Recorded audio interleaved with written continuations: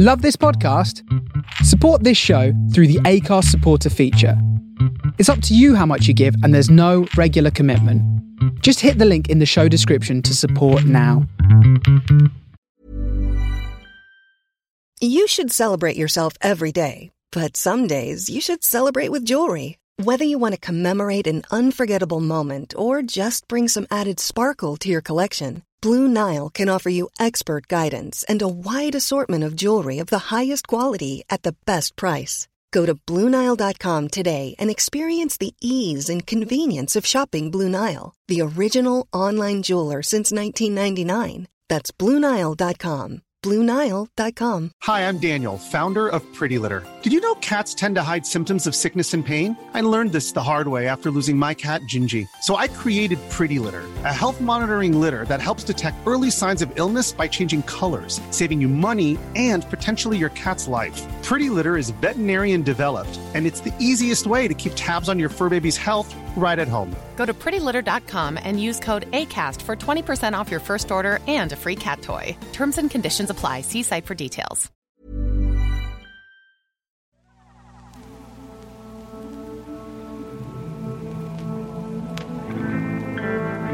I'm Sam Legassic. And I'm Dreadful Dan Gallagher. And we're two old buddies that have lived our life at the edge of the mainstream. So come join us where things are a little odd. This is the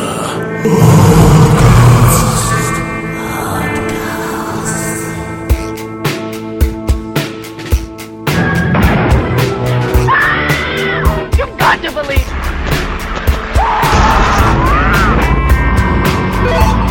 It's alive! It's loose! This earth of yours will be reduced to a burned out cinder.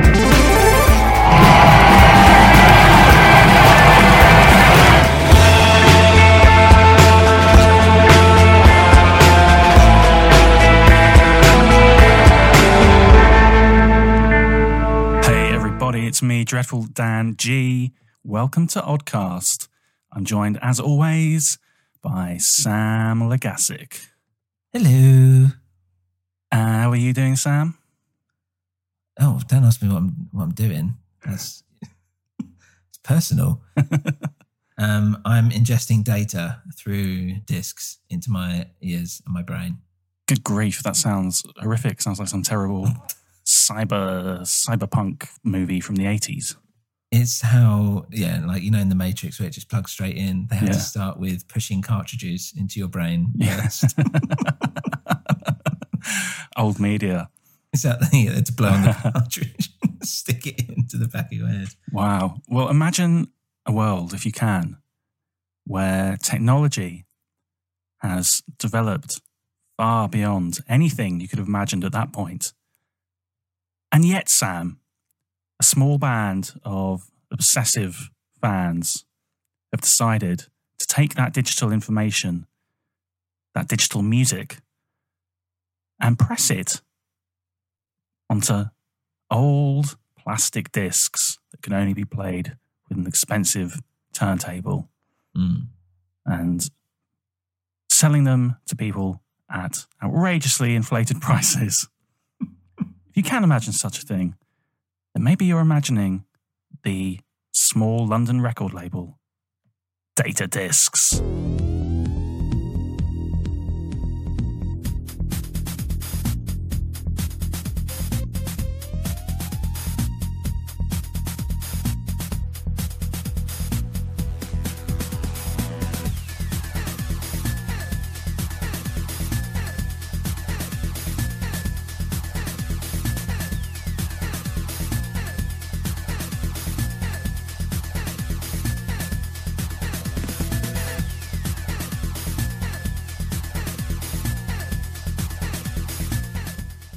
So Data Discs is a London record label. They specialise in releasing, like I said, video game soundtracks on vinyl. So what they do is they go in, they take the stuff, usually off of the original cartridges. And what's nice is, they don't just then chuck this out into the onto the internet. All this stuff is properly mastered for vinyl and pressed in like really nice editions for music and video game fans. And they specialize in like old, mostly 16-bit stuff from the 90s. They kicked off, their first release was in 2015, which was the classic Streets of Rage. I've been following them for a few years now, buying a few of their releases. And I think it's, really, really nice stuff. But Sam, have you had a look? Have you heard about these guys? Yeah, so as Dan knows anyway, recently I have basically gone off the deep end a little bit into vinyl, and a lot of it's been in video game music vinyl, and I'm part of that like Reddit group basically, and they've got a little list of people to check out, and this was on the list. And especially helps the fact that they're UK based, because obviously the shipping costs, which is usually what can add almost double the value of a fucking disc, which is ridiculous. So, if not more, including customs. And I checked these guys out, and I was like, this is really weird and interesting. And it's quite a good selection of stuff that they've got here as well. Unfortunately, a lot of it at the moment is sold out, which can be a problem with their stuff. But I also quite like their ethos around this, because they will do a pressing. They won't tell you how limited it is, because they specifically don't want like flippers. Scalpers. Exactly. Which is really nice. You know, they say, we want people that want this music, we want them to be able to get it.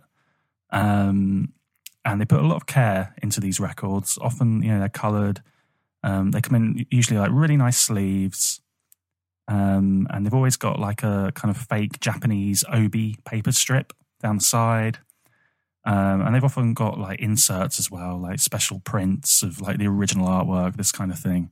Original artwork from the games themselves, I should say, not from records, because a lot of this stuff has never been released before. But yeah, they go out of their way, I think, to then, you know, they've done a press. They won't immediately repress it, but if they do repress it, which they inevitably seem to do, it's always slightly different. It's a different colour, or it's slightly different packaging. So you still feel like you got something unique the first time. But yeah, sometimes when you go here, like I remember I really wanted Streets of Rage 2, and it took about a year before they announced that we're going to repress it again. And I was like, I was so excited. I haven't felt that excited since like waiting for a record to come out like in 1998. So that was nice. Yeah, it's really, I was really surprised how much, as I said, it's quite a relatively new thing to me. How video game music vinyl just generally is so loved, because I've always had an affinity with soundtracks of games and whatever. But as I said, it's only been recently I've actually started going into the vinyl stuff. But the fact that there's such a niche but very, very passionate crowd out there for this kind of thing. I mean, it's quite a strange concept, really, isn't it? What do you think of, just as an idea, taking old music created and heavily compressed to fit on tiny little cartridges and giving it this like really lavish like audiophile treatment? Yeah, well, I think there's a definite nostalgic thing to it. So people aren't necessarily thinking too much about the audio quality. I mean, obviously they are, but as in like they're not listening to it the same way someone will listen to like the new Justin Bieber record or whatever. Like, oh my God, this track's amazing. It's more just to kind of reminisce about that time, but also having something. That's the thing, is that it's very, I always feel like, especially with like gaming and it being something that's very personal to a lot of people, especially like the era that they've kind of, they've data discs that are especially doing. People like the fact that they have something nice and viable and a keepsake almost that will remind them of that time, and that it's something that is, I think part of it is that it's a respect that's given to something that was just seen as whatever, but actually holds a place quite dear in your heart. And so by the fact that you've kind of bought something like this, you're not necessarily getting it to listen to the music, though obviously that is part of it, and to like remember when you were playing the game, because you could just, I mean, you could say it with any vinyl, but the fact that you feel like someone has given the time and effort to make something like really nice of it, it's almost like a badge of honor for the fact that this is a record of a game that meant something to me when I was a kid, and it actually holds a special place in my heart in a really weird way, which people especially people who aren't really gamers as well, like at all, probably wouldn't understand to the same degree, I would say, because as well, it's like, it's not like, here's this Led Zeppelin record or whatever. Yeah. Right? It's not like these games were like, you know, I mean, they're not like the pop culture, you know, table Zeitgeist magazine, exactly, yeah, kind of stuff. It all feels like it feels very personal and special to each person. Yeah, I think you've hit the nail on the head, really, and that's kind of, yeah, thinking about it, I think that is why I've sort of bought a few of these records. It's almost like, you know, for example, one of them's Altered Beast, which I loved as a kid. And it's almost kind of like, I could have got a T-shirt that said Altered Beast on it, but I thought, oh, this is a nice, another way of representing my love of that game is to own this really nice collectible record in a really nice sleeve with all this like nice packaging and extra bits and bobs and things. Yeah. But then at the same time, you have got something that you can sit down and listen to. And I have found myself like sitting down, you know, often I just sit there of a quiet evening, with a glass of whiskey on my sofa, and instead of putting on some like post bebop or whatever, I'm bopping out to the sounds of Altered Beast, sitting there like stroking my beard, like interesting break. Yeah, I mean that's the thing as well with a lot of these. I'm not sure, like obviously there's a creativity behind it, but I'm always interested in how the composers feel about it kind of getting this kind of treatment. I've not looked into it. I'm saying it like I'm about to give like, here's what Thingy said about whether. I haven't got that information. I'm just intrigued that, you know, what would these guys think that it's given this much love? And the fact that, because for them, like to be brutally honest, like normally it was just someone sitting in a room, like they've got one person who has the tech set up to do it, and they're just trying to make all these tunes and make them sound decent enough. It's not like it's a fully composed piece or like an orchestra or whatever, and you know, and especially like the stuff that they had back then compared to today. For some of them, it's probably just a commission. Yeah, exactly. Bish, bash, bosh, done. Yeah. There you go. Like, who cares? They're just like, we just need something that's going to hook them in. Well, I don't know. That's the thing. But some of this has actually, you know, I think over the years, respect for it has grown. Certainly the work of Yuzo Koshiro, who we'll come to later, he's really become, I think, lauded.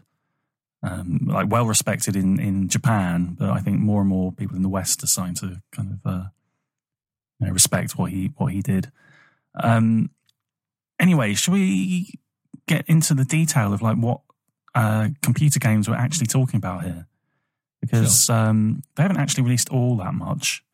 Like I said, they've been around for 5 years, and the titles, they do tend to repress them a lot. So let's just list them off. And I don't know if you've got any thoughts about any of these, Sam. Yeah, I'd be happy to comment on them.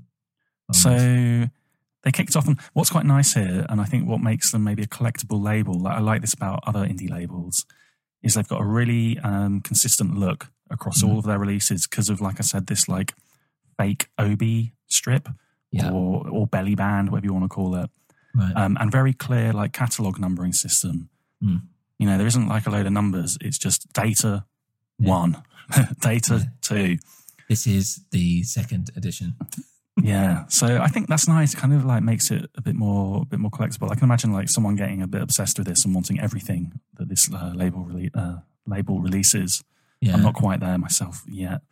But yeah, their first release was Streets of Rage, classic Mega Drive game. Yeah, I mean, I get them all a bit mixed up between Streets of Rage 1, 2, and 3 because obviously I haven't played them since I played them on the Mega Drive and all this stuff. Genesis, or whatever it's called in America. So it's great to see. It's a really top game to have as your first one out the fucking gate. Yeah. And really great artwork. A lot of people remember that box artwork, I think. Yeah. So I mean, it just looks really cool, really desirable. Then they did Shenmue. Shenmue, I've always said, but I'm not sure if that's actually how you pronounce it, but it might be Shenmue. Well, this holds a special place in a lot of gamers' hearts. For me personally, our friend Simon had it on Dream. He had a Dreamcast, and I used to basically watch him play this. I played it a little bit, but to be honest, I was quite happy just sitting there watching it. And it's like, it's one of the most expensive games that was ever made, and it was a bit of a flop. Basically, well, it sold well, but the Dreamcast didn't sell well, which meant that this game didn't sell as well as it could have. And it had stuff that a lot of like open world sandbox games use today, but there was a lot of like busy work basically, and then it had like a real world time system. So sometimes the next thing you'd have to do in the mission is like, go to this place, and it's like, it's 9 p.m, it's closed. You have to come back in the morning. Like, okay, well, I've got to fuck about for ages or whatever whilst I wait for this shop to open. It had things like that. I think it's probably dated a little bit. I think they did an HD thing recently because Shenmue 3, oh my God, 3? Yeah, I guess, came out recently. That was kind of crowdfunded. But a lot of people think it's one of the best games ever made.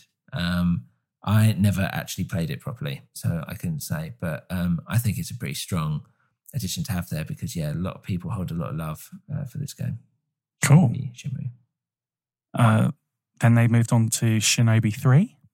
Yeah, Shinobi 3. So I vaguely remember playing Shinobi 3. I can't remember. I think I had it. On what system? I was going to say, I think I had it on Game Gear or a version thereof. This seems to be from the Mega Drive version. Right. The thing is, there were so many Ninja games on around that time that they all kind of get a little bit mixed up in my head. But yeah, I haven't really got much to say about it because I can't remember I can't remember anything about it, basically. Yeah, I don't think I've ever played that one. No. Super Hang-On was their fourth release. Yeah, so Super Hang-On, again, I don't really remember much of. I just remember the name. Do you know anything about it? I only remember the name as well. I'm just reading the blurb here, and obviously, so it's a Sega game. Yeah. So everything so far has been Sega. I think maybe everything is Sega, actually. So they do have a working relationship with Sega, which is nice. And that's the thing. Another thing that's cool, I think, about the label, everything's fully licensed. So the original artists, the composers, receive a royalty from these sales. Like, it's all completely legit. And some of the packaging and the replication of artwork, they've actually gone into Sega's archives and got the original artwork. Like, they haven't just kind of scanned it from an old Mega Drive box or something. Yeah, they've had access to the proper stuff. So it's they go to lengths to make this all really nice. Oh, cool. The fifth release is Streets of Rage 2. Makes sense, right? To follow up on the first one. Totally, that's it. I should say I've just looked, and the Shinobi game I had for the Game Gear was just a Shinobi Game Gear thing. I haven't played, I don't think anyway, the Shinobi series. I just had to check it out because it was just driving me crazy. Streets of Rage 2 is another great game. I specifically remember, I know we'll come on to Streets of Rage 3, but I specifically remember that they added the character, right? They added a new character, and it was Skate. And in Streets of Rage 3? In Streets of Rage 3 as well, but didn't they add a new one in Streets of Rage 2 as well? Yeah, so Streets of Rage had Axel, Blaze, and Adam. Right. Streets of Rage 2, Adam has been kidnapped, so they add Max and Skate. Right, okay, yeah. Yeah, that's what I'm thinking. Right. So and fine. Then Streets of Rage 3, well, we'll come to that in a minute. Yeah, we'll come to that in a bit. But why not? Follow it up. It's a great game. This is on the Sega Drive Mini, and I have been playing this loads. Actually, we got a arcade machine at work. I think I've mentioned this before. One of these ones is got all emulated games, right? So I've been playing Streets of Rage 2 at work over the last, well, not over the last year. I've been working from home over the last year, but before that. And now I've been playing it on the Mega Drive Mini. So I think I've completed it about 10 times over the last year or so. Why not? I just love it. If I'm relaxing and I want something to do with my hands, so not just sitting there listening to music, or sometimes I put music on and I'll play this without the soundtrack. Right. I just love it. I find it so satisfying. Defeats the point of what we're talking about, really. Yeah, but that's why what I can do is, Sam, and this is mental, I put it on mute and I put the soundtrack on. So weird. Okay. Anyway, we'll dive into this a bit more because this is the album that I've picked for a little bit of a deeper chat around. Okay. So we'll come back to that. Well, funny enough, sorry, go on.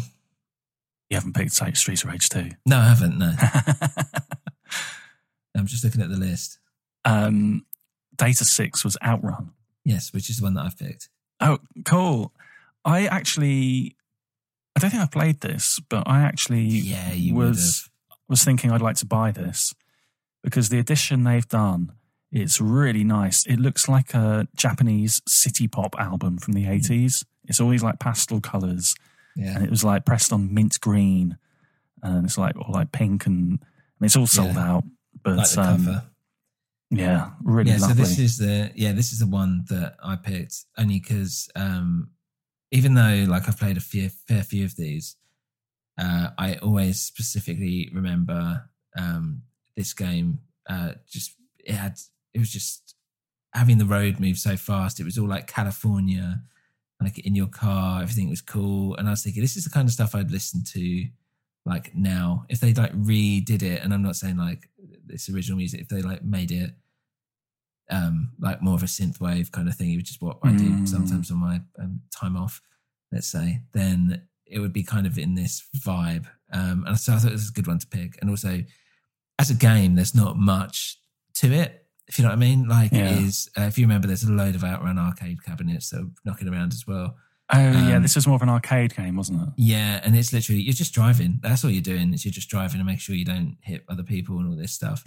And it's fairly easy to remember, but yeah, I just remember it was just that it felt bright, sunny, and like stupid and fun, and how you see like California in like 80s movies. Do you know what I mean? Nice. That kind of thing. And I always remember that, and it really made a mark on me. So I thought it's a good pick to kind of go down and do a bit more of a deep dive on. Nice, yeah, because I haven't heard this music, but I can imagine what it sounds like looking at this cover. Yeah, it's good. It's good fun actually to listen to. The next one was Data 07, and this one I really thought about buying. It's Golden Axe 1 and 2,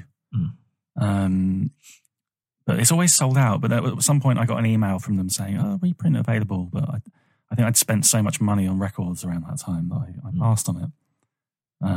I love this game, both games. Yeah. Again, these were go-to games when I was at work. So like lunch break, got half an hour, do a couple of levels of Golden Axe, and then usually like carry on. It only takes about an hour to complete. Does it? It's the start of a meeting or something. Yeah, it's quite quick. Like I remember Golden Axe, but I don't remember loving it. I don't think I ever completed it or anything though. I remember I was the dwarf. Was that Golden Axe 3? I think he's in all of them. Is it 2? Maybe he's in 1 and 2. Okay, maybe it is then. But yeah, I don't remember anything specifically amazing about it, apart from the fact that it was very super popular. I felt like during that time, like Conan and all this shit going on. Yeah, proper Conan fantasy stuff. What I really like with the dwarf is like when you kick a baddie, they go down on their knees. If you carry on hitting them, you like donk them on the head with the butt of your pickaxe. Or not pickaxe, battle axe. Right. It makes a really nice hollow donk donk sound. Nice. Yeah, I don't know what the music's like though. Again, like I'm getting so bound up in like memories of the game. I don't know if it's any good or not. Data 8 was Panzer Dragoon. Yeah, so I only played Panzer Dragoon Auto, I think, whatever it's called, on the Xbox. I didn't do any of the original ones. Do you know what this was originally released on? No. Panzer Dragoon. Sega CD. Don't know. Possibly. I don't remember it from the Mega Drive days. I don't think it was like that big over here, to be honest. I don't think any of them was. Yeah, Panzer Dragoon Auto was what I played years ago. I think it was the first game I got on the original Xbox. It looks like, I think it was a Saturn game. Okay. Another Saturn game. After that, Data 09 was The Revenge of Shinobi. Yeah, this was great. I remember this game. This is brilliant. Was it that you picked different colours? Was that this one? Do you know what? I've never played it, but I've heard about it. I know it's got a really good reputation. Yeah, it was really good. I remember that. I don't remember. I know we've talked about Shinobi 3, but yeah, I think this is one of the ones that I have actually got. It's all a bit of a mixture. As again, I said, there was just so much ninja stuff kind of coming out, but I definitely remember that cover of him holding the sword and the weird kabuki thing in the background. Yeah. And like loving it. I want to play this. I wish it was on the Mega Drive Mini. Yeah, I'm surprised it's not. But it was quite popular at the time. I'm going to get it somehow, by hook or by crook. I've still got my Mega Drive. Maybe I'll just pick up a cartridge or something. Yeah, there'll be one knocking around. I think also our mate Sai had this as well. Maybe I didn't have it. Maybe I was playing it at his or something, which is why it's all getting a bit confusing. It was circulating. Yeah, exactly. Something like that. Data 10, Galaxy Force 2 and Thunderblade. Yeah, don't know. Didn't play it. 2 arcade cool classics. Cover. It looks like that game we did on Oddcast a few months ago with that white blob. Oh, Rez. Man, yeah. Rez, yeah. It looks a bit like that to me. Yeah, it does look a bit Rezi, doesn't it? Yeah. No, I don't know anything about it. Apparently 2 arcade games. So probably fairly obscure from 88 and 87. Anyway, after that, Data 11, Gunstar Heroes. Yeah, don't know. Soz. I hear a lot about this, like being a really seminal release on the Mega Drive. I think it might be on the Mega Drive Mini, but I haven't gotten around to playing it. I think it's like a platformer that's just like really in your face. Quite cartoony, big sprites, that kind of thing. Don't know. Yeah. So probably quite a fan favourite, that one. For some reason, the next release, Sonic Mania, doesn't have a catalogue number. So Gunstar Heroes was Data 11. Sonic Mania, just don't know. And then the next release picks up and is Data 12. Yeah, I don't know why Sonic Mania, I think, wasn't that just a bunch of Sonic games? As in, I don't know, I'm trying to like look at it up at the same time, but yeah, right. It's just Sonic, I suppose. Right, it's not like vintage music. It's 16 new tracks selected by composer T. Lopes, basically to tie into releasing the game. Right, okay, well, fair enough. Good on them. So Data 12, Altered Beast. Yeah. What a game. It was a great game. And I have no idea what the soundtrack sounds like. I love it. It's burned into my mind. Oh, really? Yeah, I mean, I acknowledge it's... I suppose it's not as rich sounding as some of the other Mega Drive games. I mean, this is quite an early, one of the earliest ones. Again, this is a game I've been playing it on the arcade machine, and it's like, it's a big step up. I remember it being super fucking like dark and kind of like gothic or whatever fantasy. I just love how it starts. Arise from your grave and rescue my daughter. And he summons you up. And it's so cool. You go through each level, you pick up these power-ups, you become butch and beefy, and then you turn into some kind of like a werewolf or a dragon or a bear. Yeah. But this came in the UK. American Genesis enthusiasts might not realise the Mega Drive launched in the UK packaged with Altered Beast. And that's what I got. And I think it was only like a year later or maybe 2 years later they started packaging it with Sonic the Hedgehog. But at this point, there was no Sonic. It was, Altered Beast was like the launch title. So I played it shed loads. And I really love it. Yeah, I bet. Yeah, it was a good one. It was one of the classic like Mega Drive games, which, because as you said, it's like it felt a bit adult. And that was kind of like the Mega Drive or Genesis as well thing. Is that it was like, we're not Nintendo. Look at this fucking game. It's called Altered Beast, and it's got some fucking like hench werewolf on the cover. It's fucking dark shit going on here. You'll love it. That's a good point, actually. Yeah, it did contribute to and it's black and sleek and sexy. The machine, whereas the SNES was just like big white cartoony looking thing. Yeah.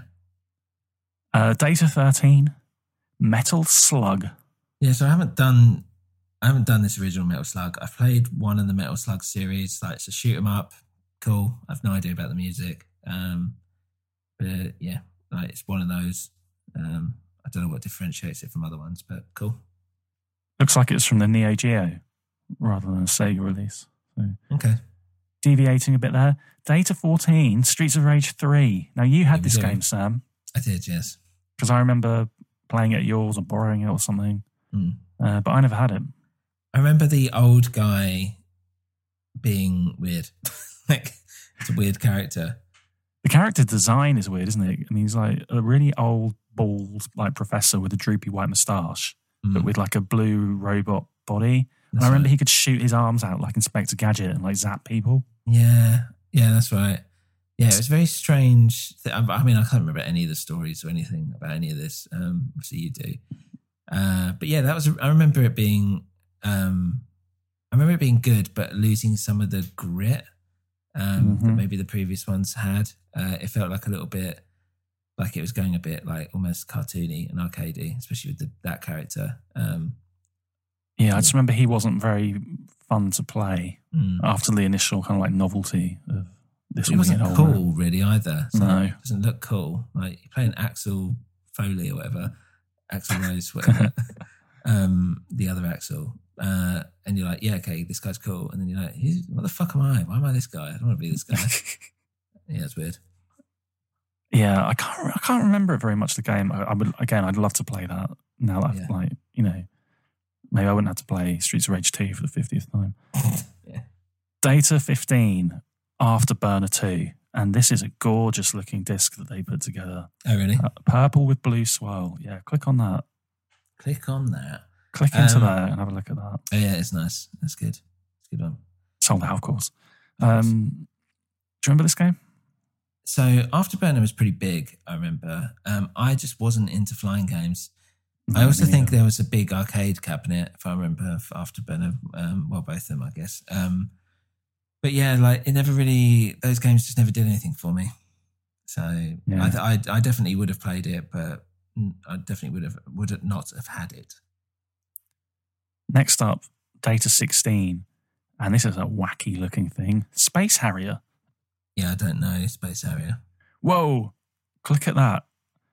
It's got a fucking 3D lenticular cover and it's animated. Oh, that's cool. That's cool. Yeah. Some guy flying around with a big sword, or actually it looks like a leaf blower.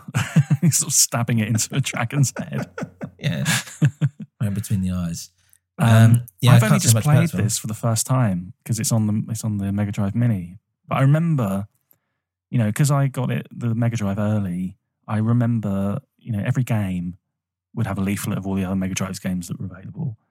And this was always there. They're always pushing it. These like weird early launch titles. And I always thought, oh, it looks so bad. But yeah, I was playing it for the first time. So it was like, wow, I'm actually playing this game finally. Yeah. And it was kind of okay. You fly around and it was bloody hard. Yeah, I bet. Yeah, I've never done it. A lot of those games that are like ports from arcade games, they are really hard, aren't they? Because like they made them difficult to get kids to pump so much money into the machine. That's right, yeah. Purposely difficult. But I'm used to games that were developed for the Mega Drive. So when I play these games, I'm just like, how can this be so hard? Yeah. I mean, that's it. Like, yeah, some of these games, like there's ones like, if you remember The Lion King, it's notorious for being difficult.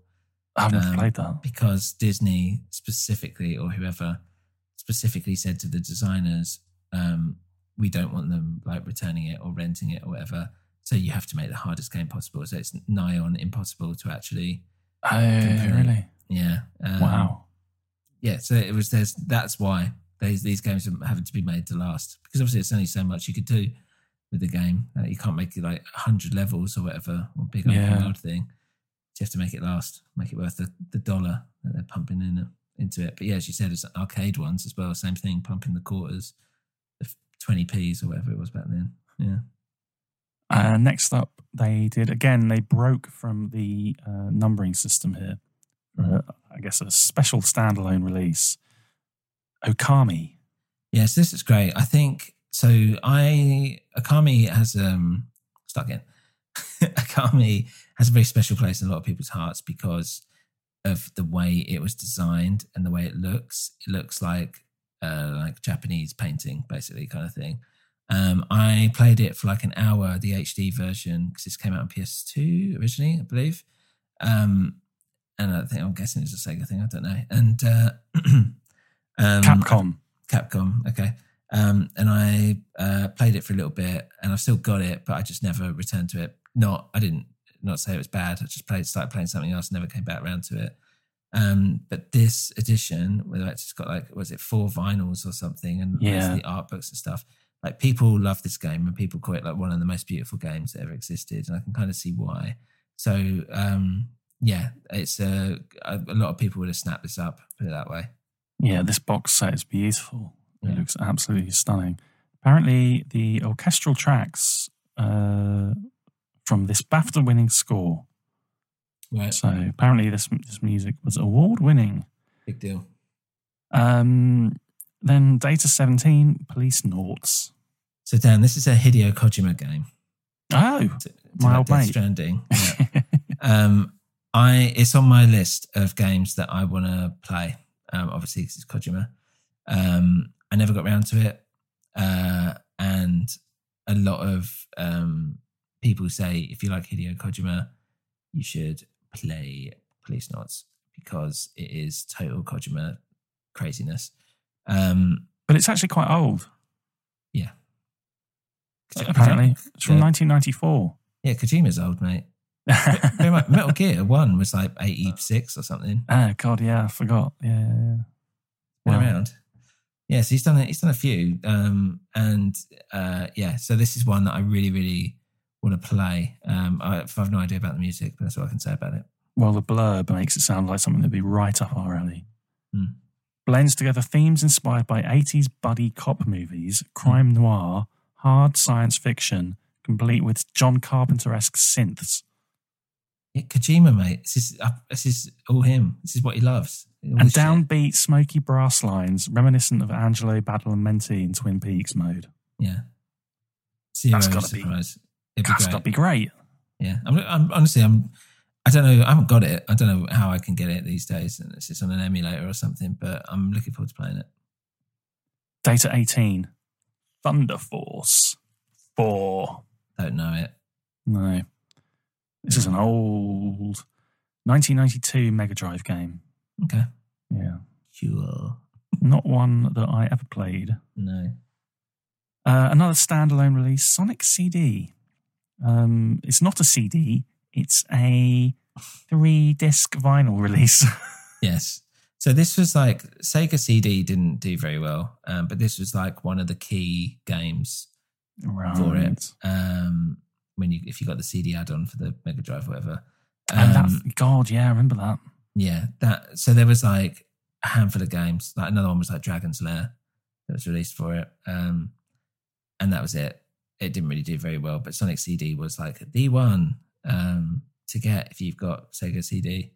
And actually it's a lie. I probably would have played it because I remember my cousin had one, but I don't remember anything about it, let alone the music. But sure, why not? Why is it not part of the numbering system that bothers me? I don't know. The other one wasn't, so... I feel like the Sonic Mania was like it's not an old retro release, and Okami is like a modern thing. But Sonic CD is an old game. If anyone's listening from Data Discs, please, this is going to bother me. It's going to keep me up at night. Can you put me out of my misery? Yes. Data 19, Radiant Silvergun. Yes, now we're getting into the territory that I'm not too familiar with. I don't know Radiant Silvergun. I've never heard of it. I don't recognise the artwork or anything. No, it's probably a Japanese thing. Originally released in 1998 in the arcades and for the Sega Saturn console. So, yeah, anything basically after about 1994, I'm clueless. Well, Sega Saturn as well, like, I didn't have it. I didn't know anyone that had a Sega Saturn. So, yeah, it's just lost on me. Now, here's a proper, oh my God, this is like iconic to me, this artwork, because again, this is an early Mega Drive one. Alien Storm. Yeah, what do you remember about it? I've never played it, but I love that cover, and it's so cool. Yeah, I don't think I ever played it either. I do vaguely remember as I was going to say, I do vaguely remember the artwork, same as you probably. But I don't think I ever actually played it. And I'm just looking online, and yeah, I don't recall any of this. But sure, great. It's weird, and I love it. Why not? I want to play the hell out of this. Yeah. And the slime green coloured vinyl is in stock. Right. There you go. Give it a whirl. Data 21. Alien Soldier. Yeah, don't know this one either, sorry. Alien Soldier. Do you remember this one? Know anything about it? No. Apparently it's 1995, the tail end of the Mega Drive's lifespan. Right. So yeah, it must be a really late Mega Drive game. Yeah, I don't remember anything about it. It looks shit. Yeah. It feels like they're going into a bit more obscure territory. I don't want to say clutching at straws or scraping the barrel, but maybe. Well, you say that, but then obviously coming up is a big one. But yeah, sorry. I don't know this next one either. What, Ikaruga? Ikaruga, yeah. That's the big one? No, it's not. The big one's the next one. After that. Ikaruga is apparently the forerunner of Radiant Silvergun. Ikaruga. Oh, okay. Yeah, I don't know. Oh, it's one of those classic, the screen goes up, it's a shooter thing. Okay. Yeah, fine, whatever. Cool. I never really played those ones. People loved them. I wasn't too good at them. So yeah. Data 23. Yeah, here we go. Shenmue 2. Yes, number 2. I think people were disappointed by the sequel when it came out, to be honest. But yeah, no idea about the music. But as I said, people have a lot of love for this franchise. So why not get the second one out there? It hasn't been released. This is up for pre-order. It's shipping in 3 days' time. So you can still get in there and get your translucent green. Well, not me. Or people your listening classic can't black. either. This will be out in the future. So fuck it. It's probably sold out. Sorry, guys. We never know. And the only other thing they've done is they've made a really nice slipcase so that you can put your Shenmue and your Shenmue 2 in it. Or maybe Keep them Shenmue together. 3. No, there's no room for that. if they do a Shenmue 3, you just have to leave it out on your... Just leave it out. Leave it out on your coffee table. Yeah. So that's their whole catalogue. Sam, what would you like to see them release? Oh, that's a good question. I'm Sandra, and I'm just the professional your small business was looking for. But you didn't hire me because you didn't use LinkedIn Jobs. LinkedIn has professionals you can't find anywhere else, including those who aren't actively looking for a new job, but might be open to the perfect role, like me. In a given month, over 70% of LinkedIn users don't visit other leading job sites. So if you're not looking on LinkedIn, you'll miss out on great candidates like Sandra. Start hiring professionals like a professional. Post your free job on linkedin.com/people today. Since 2013, Bombas has donated over 100 million socks, underwear, and T-shirts to those facing homelessness. If we counted those on air, this ad would last over 1,157 days. But if we counted the time it takes to make a donation possible, it would take just a few clicks. Because every time you make a purchase, Bombas donates an item to someone who needs it. Go to bombas.com/ACAST and use code ACAST for 20% off your first purchase. That's bombas.com/ACAST, code ACAST. Hey, it's Paige DeSorbo from Giggly Squad. High quality fashion without the price tag. Say hello to Quince. I'm snagging high-end essentials like cozy cashmere sweaters, sleek leather jackets, fine jewelry, and so much more. With Quince being 50 to 80% less than similar brands.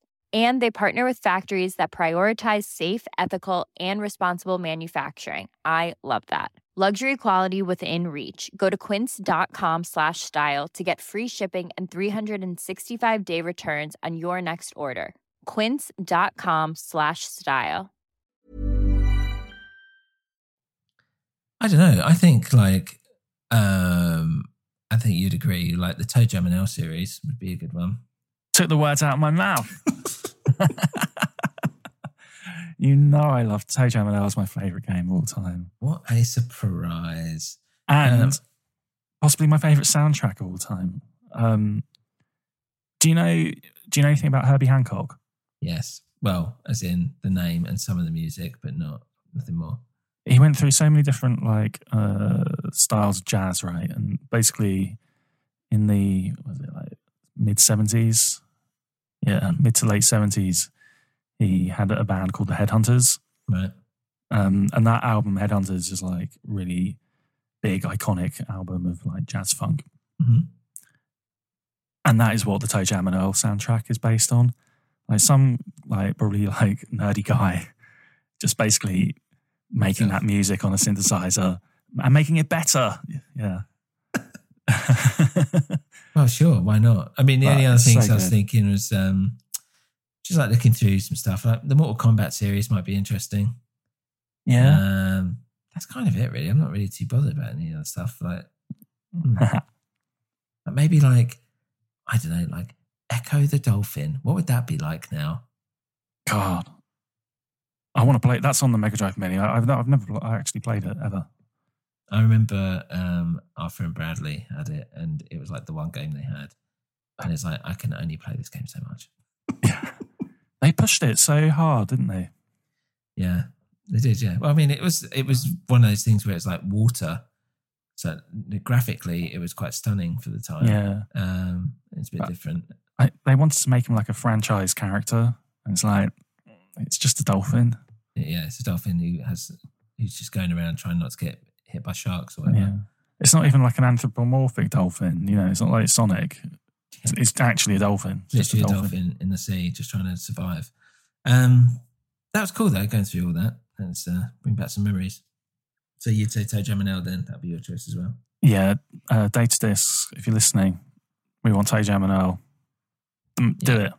Do it.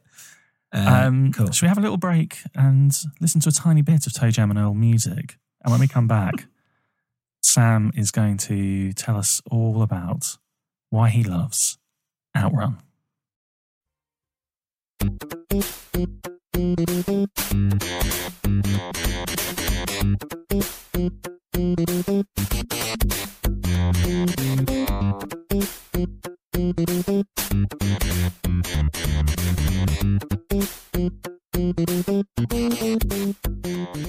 Welcome back, and Sam, tell us about the record you've picked from Data Discs' lovely catalogue.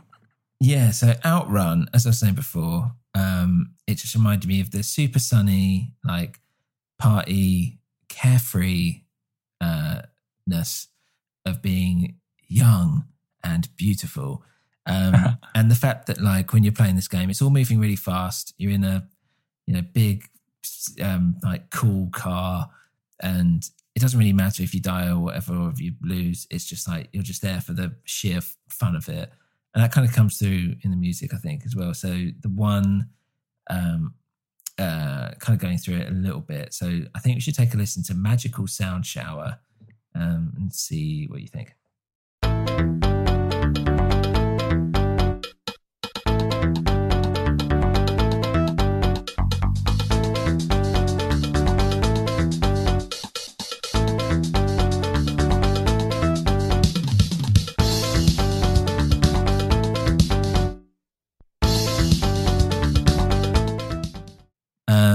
So Dan, I'd be interested in your first thoughts on Magical Sound Shower, which sounds horrible as a title. But, that was absolutely lovely. I really was getting into that. Really good fun. I was really surprised when the drums came in, actually, how much they sounded like drums. Yeah. Because it still sounds quite, 8-bitty. Well, I'm talking about 16-bit game, right? But it does sound a bit 8-bitty. Compressed and tinny in places, but parts of it sounded really nice. But I mean, overall, yeah, really like such a nice, like you say, sunny, happy, upbeat vibe. Yeah, definitely. Sounds like I'm on holiday. Yeah, it's really 80s. I think with this track in particular, it's got I quite like the melody. The fact it's also like it's a bit jazzy and there's like some kind of Jamaican kind of party vibes or something. It just totally fits that game's aesthetic. And as you said about it being, it is very upbeat and stuff. I don't know if it's California. It does still, there's definitely that Japanese vibe still there. Totally. It really makes me think of, I don't want to like take this off on a big other tangent, but I've been listening to quite a bit of this like 80s Japanese city pop. Right.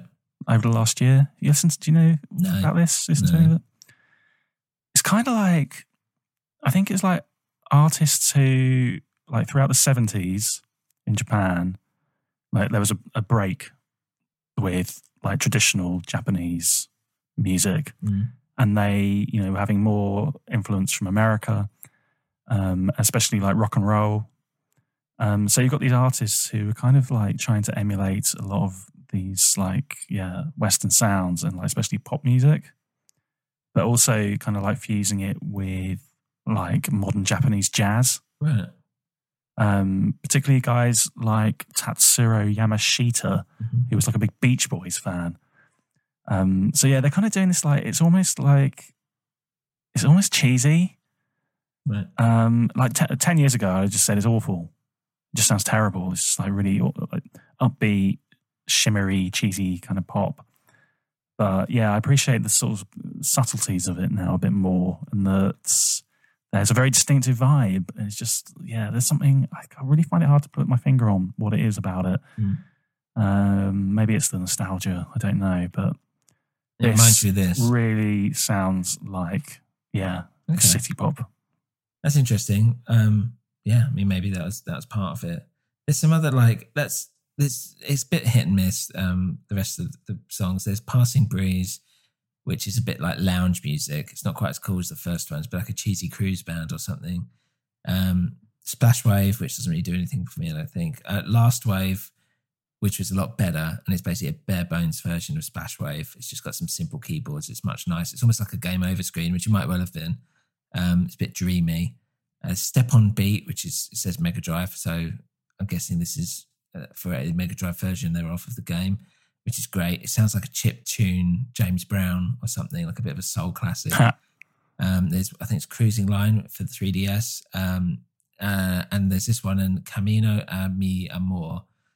Cruising Line feels feels very Nintendo, even though Sega, or I don't know if it's Sega actually, but it's a bit more bright and sunny. It's got more of a salsa vibe, which I always feel like Nintendo always go with their games. It's like everyone's doing the conga kind of like music. It feels like with Nintendo sometimes in their music. I think it's one guy that does all their music. Well, I just saw that this was done by like a staffer, right? A Sega staffer. What's his name? Hiroshi Hiro Kawaguchi. I wonder what else he did. Pronunciation. And the last one is Camino a Mi Amor, and that sounds a bit darker. It's a bit longer as well, that one, which is pretty good. That's quite interesting. If people want to go search that out, why not? Sounds like lots of jazzy vibes in there, like you mentioned, a bit of like James Brown-esque funk, some salsa, a bit of Latin flavour. Yeah, I think going in, I thought it was going to be a lot cooler rather than party-ish, less like rumba on the beach. And I thought it was going to be more like cruising down the Sunset, like the Pacific Coast Highway or whatever, which wasn't the case. Dan, what have you picked? I've gone for the best beat-em-up of all time, Streets of Rage 2. Nice. Which track? The whole thing, mate.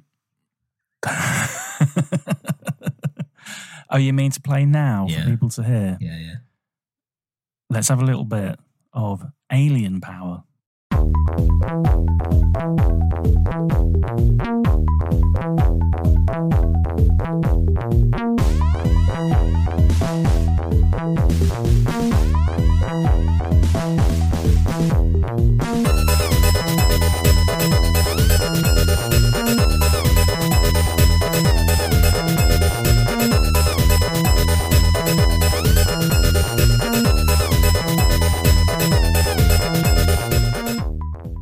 Okay, so this game, I just love this game. It's great.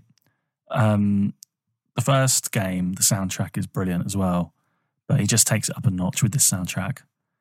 And, you know, since I bought this disc and been listening to it, I did do a bit of reading.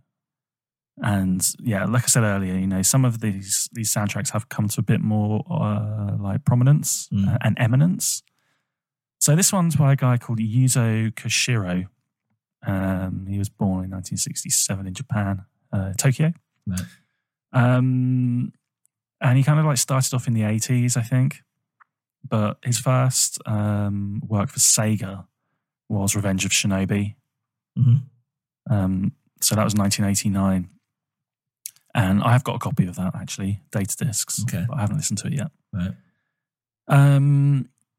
Yeah, so Streets of Rage, you know, it's bare knuckle in Japan. Mm-hmm. That came out in 1991, and Streets of Rage 2 was 1992. Right. And like what I love about this is it's so diverse. You know, like just playing the game, like forget about listening to it as a standalone piece of music. Like it's so fitting for the game, you know. It's so like amped and pumped and exciting. And it goes through so many different like moods. You know, there's the more like downbeat, almost like this kind of outrun music of like when you're on like the level where you're like walking on the beach. And then suddenly like the boss music is so intense. Like it's exhilarating stuff. And yeah, I mean, it is really, you know, you don't realise it as a kid when you're playing, but I really do think it was part of the whole package and the appeal of the game. Mm-hmm. It brought so much. Doing a bit of reading around him, he was interviewed in 1992, and he said his favourite music genres were new wave, dance music, techno-pop, classical, and hard rock. And I think you can hear all of that in this music. He said his favourite Western bands were Van Halen and Soul to Soul. Weird. What a weird combo. Yeah. But I loved that. And yeah, it feels like he like really pushed the envelope here. People have gone on record now and like said, like, you know, now they're looking back and saying like how amazing this was. You know, both from a technical standpoint and from a musical standpoint. So, like, I've just grabbed something here off of the internet. I'm just going to read it out. But people say, like, they're influenced by house, techno, hardcore techno, breakbeat, funk, like Latin jazz, various other, like, pieces of ethnic music. He even tries to, like, reproduce, like, Roland, like sounds and beats using like really old synthesizers. He was using equipment that's like 10 years old at that time. Yeah. Like pushing it to its absolute limit. But he did also like develop his own kind of like system for recording. Because like what you'll hear on this is like the quality of the instrumentation, like the richness of the sound. Like it's unbelievable that he managed to get all of this onto like a cartridge. Yeah. Crazy. Like people still kind of go like, how did he do it? It's amazing. It's like an hour's worth as well, right? Yeah. A lot of people say like you can complete the game in an hour. I saw someone saying like, is the reason why the soundtrack's like so good and immediate is because like you don't hear it multiple times over the course of the game. It is almost like he had to write an album with a running time of an hour. And it's got like a coherent flow to it, which is like the flow of the emotion of the game. So like people have said, you know, it's just an amazing blend of all these like genres of like dance music, basically, and in many ways predicts things that then didn't happen until like the mid-90s in dance music. And like listening to it like without playing the game, just like listening to it as a standalone piece of music, I am like this sounds a little bit like maybe like what the Prodigy were doing like around music for the Jilted Generation, which would have been like 2 years later. I think, you know, it's amazing. And people have said like, you know, it sounds more like music you'd hear in a nightclub. And they are some like modern guy who's like a staff writer for like Noisy. Right. Yeah. You know, they're like, he's a DJ. Like, can you imagine like any of these songs like slotting into a DJ set? And he's like, absolutely. Like, you drop this, people are going to go like mad for it. So weird. I think that. Well, I thought like listening back to it just now, it was mightily impressive. I didn't actually expect it to be that good, and I could see why it's so popular. I genuinely really enjoyed it. Oh man, that's good to hear. It really stands up as a piece of music on its own. Let's have another track, yeah? Okay. A little section of something. Here we go.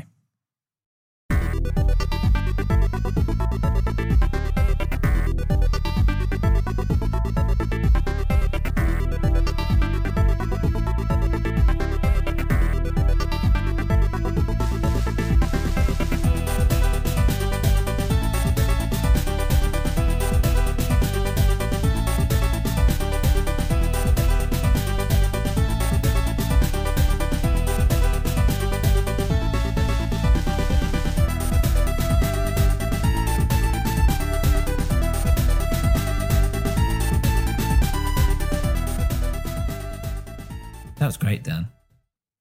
It's cool, isn't it? What is it called? Under Logic. I love you're playing the game. It just makes you feel good, and it's like a mid-tempo kind of one. You just got that swagger and you're literally just like strolling through, beating up bad guys, eating apples. It was very had a real 90s edge to it, which I really enjoyed. That was great. That was a really good listen. It's cool, right? And like I said, this one, I think the Streets of Rage are kind of like the backbone of Datadisc's catalogue. Because, like I said, the first thing they released was the first game soundtrack, and that's really good as well. That's well worth checking out. It's got everything that this one has, but I would say, he just managed to build on it with the second one, and it's got a little bit more depth, I think, of sound quality. A little bit more variation. But that one, Streets of Rage 2, I think it's been pressed quite a few times. I've got the Frosted Clear. Okay. So it's 2 discs. Oh, it's so nice. It comes with some really nice prints inside, a big fold out thing of the original Japanese game art from Bare Knuckle. Right. It's so cool. And obviously he went on to do Streets of Rage 3, which apparently wasn't all that well received, the soundtrack to that. Apparently got a bit more experimental. I haven't heard it, so I'd be quite curious. Again, people now look back and say, oh, actually it was ahead of its time. Yeah. Interesting. I've probably, I might give it a purchase, to be honest. That's well worth it. If you've got a nice little set of video game music collecting on vinyl, you should definitely add this. Why not? This is the best of everything they've released, I reckon. It's nice to only pay a little bit for delivery as well. Yeah, I've noticed as well, because of Brexit, they can't deliver anything to anyone in the EU at the moment. Yeah, it's happening everywhere. It's ridiculous. Because there was Laced Records as well, who do stuff, video game music, put a big thing out just basically going, we can't send you anything. if you're in the EU. Brexit as well. Typical. Bloody typical.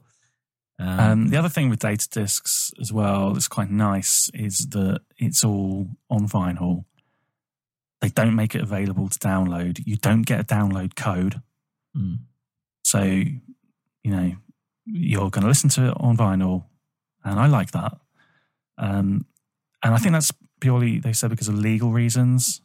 So I suppose they've got rights to press this stuff onto vinyl, but they haven't got digital distribution rights. But they do seem to have acquired them for Streets of Rage 2.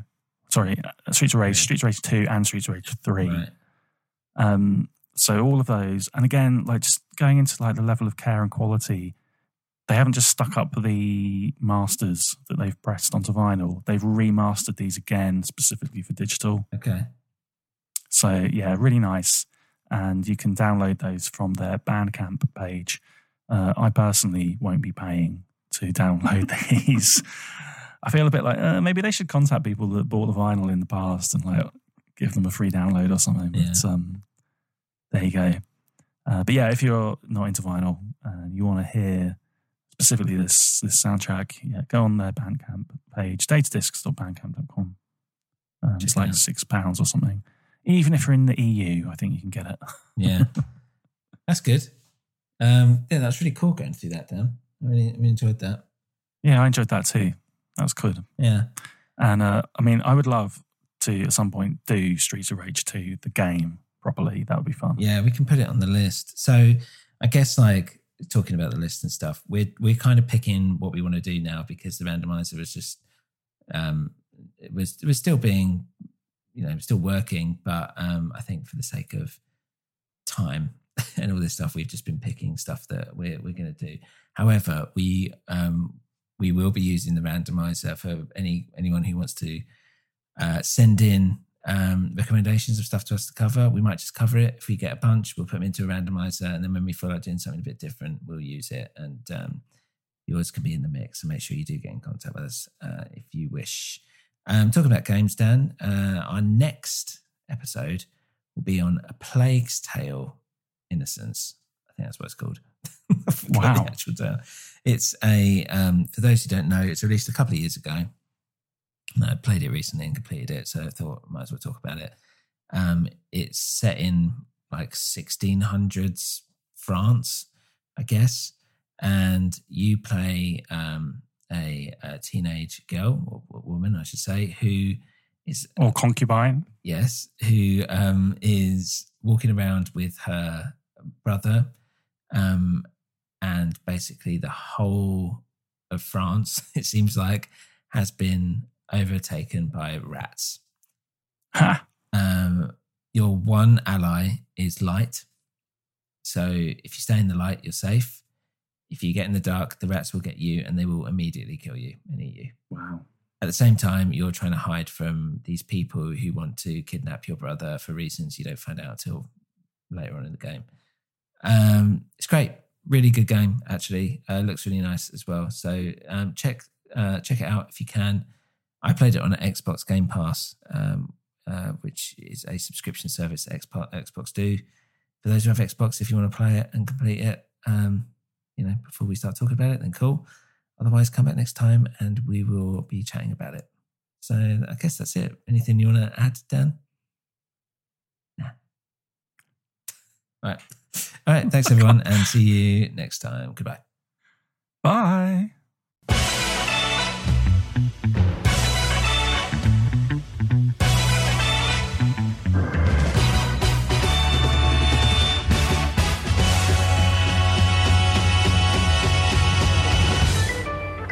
Hey guys, thank you for listening to Oddcast Movies, Music and Gaming. If you want to get in touch with us or get a movie, album or game put on our list to discuss, then email us at oddcastoddballs@gmail.com or a newwinterpodcast@gmail.com. This is part of a New Winter Podcast network, so head on over to newwinter.net to check out our other shows. You can also follow us on Instagram at A New Winter, Twitter at A New Winter, and you can head on over to our Patreon page, patreon.com/A New Winter. Thanks for listening and see you again soon.